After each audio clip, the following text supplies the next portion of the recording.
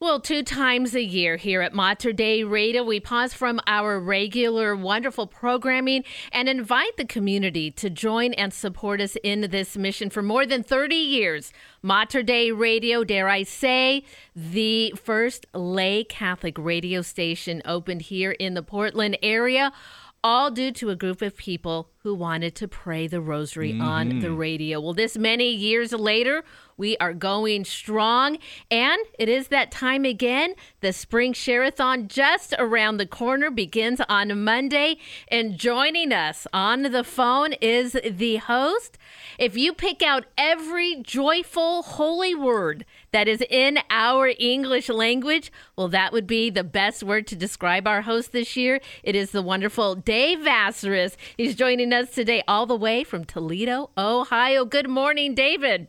Good morning, Brenda and Dave. I can't wait to get there with this one caveat. No snow. No, what in the world are we? What are we talking? It's April. What is going on there in Portland, Oregon? Oh, it's crazy, Dave. But you know what? When you arrive, the sun will come out. It'll shine. It'll be beautiful. You know, you being in Toledo, it makes me think of, did you coin the phrase Holy Toledo? Well, I didn't claim it, but we've added more meat to it. Our bishop here is so fantastic. He's made it all about our faith. He's captured that phrase and really kind of spread it all over the place. And Toledo's a special place, but I will tell you this. There, as you just said, Brenda, there is no place more special than Portland, Oregon when it comes to Catholic radio. Mater Dei Radio is truly the mother of Catholic radio throughout the United States of America. You started a Catholic radio station there. That model has been duplicated almost 500 times in the United States now, all started in Portland. So I always just treasure the opportunity to come to Portland in a big way just to give thanks for all that has happened from all the good people there in Portland, not only there, but all over the country. Well, Dave, you are very familiar with what it takes to support Catholic radio in any community. Kind of let our listeners know, the value of having a radio station that spreads the good news for those who are seeking the truth, which is the theme of this year's Sharathon. It's such an invaluable resource to be able to provide Catholic programming to a world so in need, especially a city like Portland. Amen to that. And I'll put it this way. Look, St. Teresa of Calcutta said, God's work done in God's time never lacks God's provision. I am 100% confident that the dollars that are needed to continue the great work that Mater Dei Radio are going to come in. There's an invitation going out to so many right now, and the only thing that we're waiting for is who's going to say yes to that invitation and receive from the Lord what he wants to give to them in return. I want to go, we're going to talk a lot about Mother Angelica during this time, because right in the middle of your on-air pledge drive next week, we are going to mark the 100th anniversary of the birth of Mother Angelica. So on April the 20th, right there smack in the middle. So I wanted to tell a quick story about her that I think also connects to those that we're inviting to support Mater Dei Radio. Sometime after she had gotten EWTN off the ground and things were going well, in fact, getting to her later years, she was in conversation with the Lord about what a blessing it had been to be involved with this work that he had called her to do.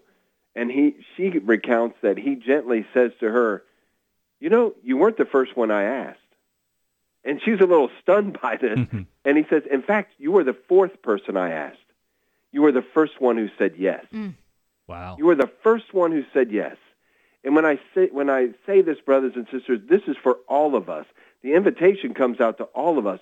Who will say yes? God's work is going to get done. Do we get to be a part of it or not? The invitation is there. What is he asking you to do? My greatest suggestion to all of us in all aspects of our lives, and in particular, as we're called to support good things, is be in the habit of saying yes. Prayerfully consider what the Lord would have you do, and then quickly respond with that yes, because your yes leads to another yes, leads to another yes. Consider Mother Angelica's yes and how many yeses have been built upon that. But also consider the three people who were asked before her, according to what the Lord spoke to her, the three who were invited to do it before she said yes. We just don't want to miss out on the opportunity for what God has prepared for us. Well, the first yes that we received for the Spring Sharathon is from Dave Vacheresse. He's the president of Annunciation Radio of Northwest Ohio out of Toledo. He said yes and has agreed to join us for Spring Sharathon. Of course, it begins on Monday. Well, Dave, I love that you brought up Mother Angelica because you're right. Her 100th birthday falls on April 20th. And you're very familiar with her life, and she's been kind of a role model for you and an inspiration and a spiritual guide for you in your career as in communications.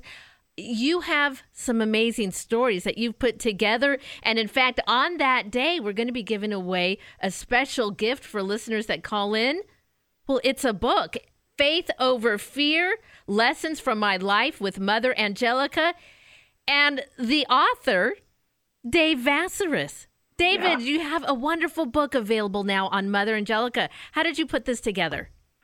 You know, as again, going back to the story, say yes, I felt the Lord impress it upon my heart 8 years ago that I was supposed to write this book, giving some details about my engagement with Mother, learning the faith at the feet of Mother Angelica, and beginning with my arrival at EWTN in 1987. So, going back quite a ways in my relationship with her. But in particular, when Catholic Radio came out, to really be invited to be a big part of that and see the growth firsthand.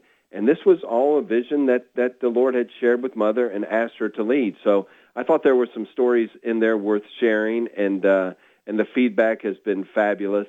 And Faith Over Fear really talks not only about my life with Mother, but my life before Mother Angelica and how things changed and shifted dramatically when I was introduced to her and began to see her operate in faith the same way that we're called to operate, with great confidence, knowing that the God of the universe loves us and cares for us, but also has a plan and a purpose for our lives that we might make a difference in the lives of so many others. And so I'm praying that many people read the book, that their lives are impacted by it, and so far the feedback has been fabulous. And any chance I get to talk about this great woman of faith, I'm always going to do that, because her life has impacted the lives of so many others. And so many things about her life, knowing her personally, getting to spend so much time with her, she herself would say she was not a perfect person, but she had immense faith.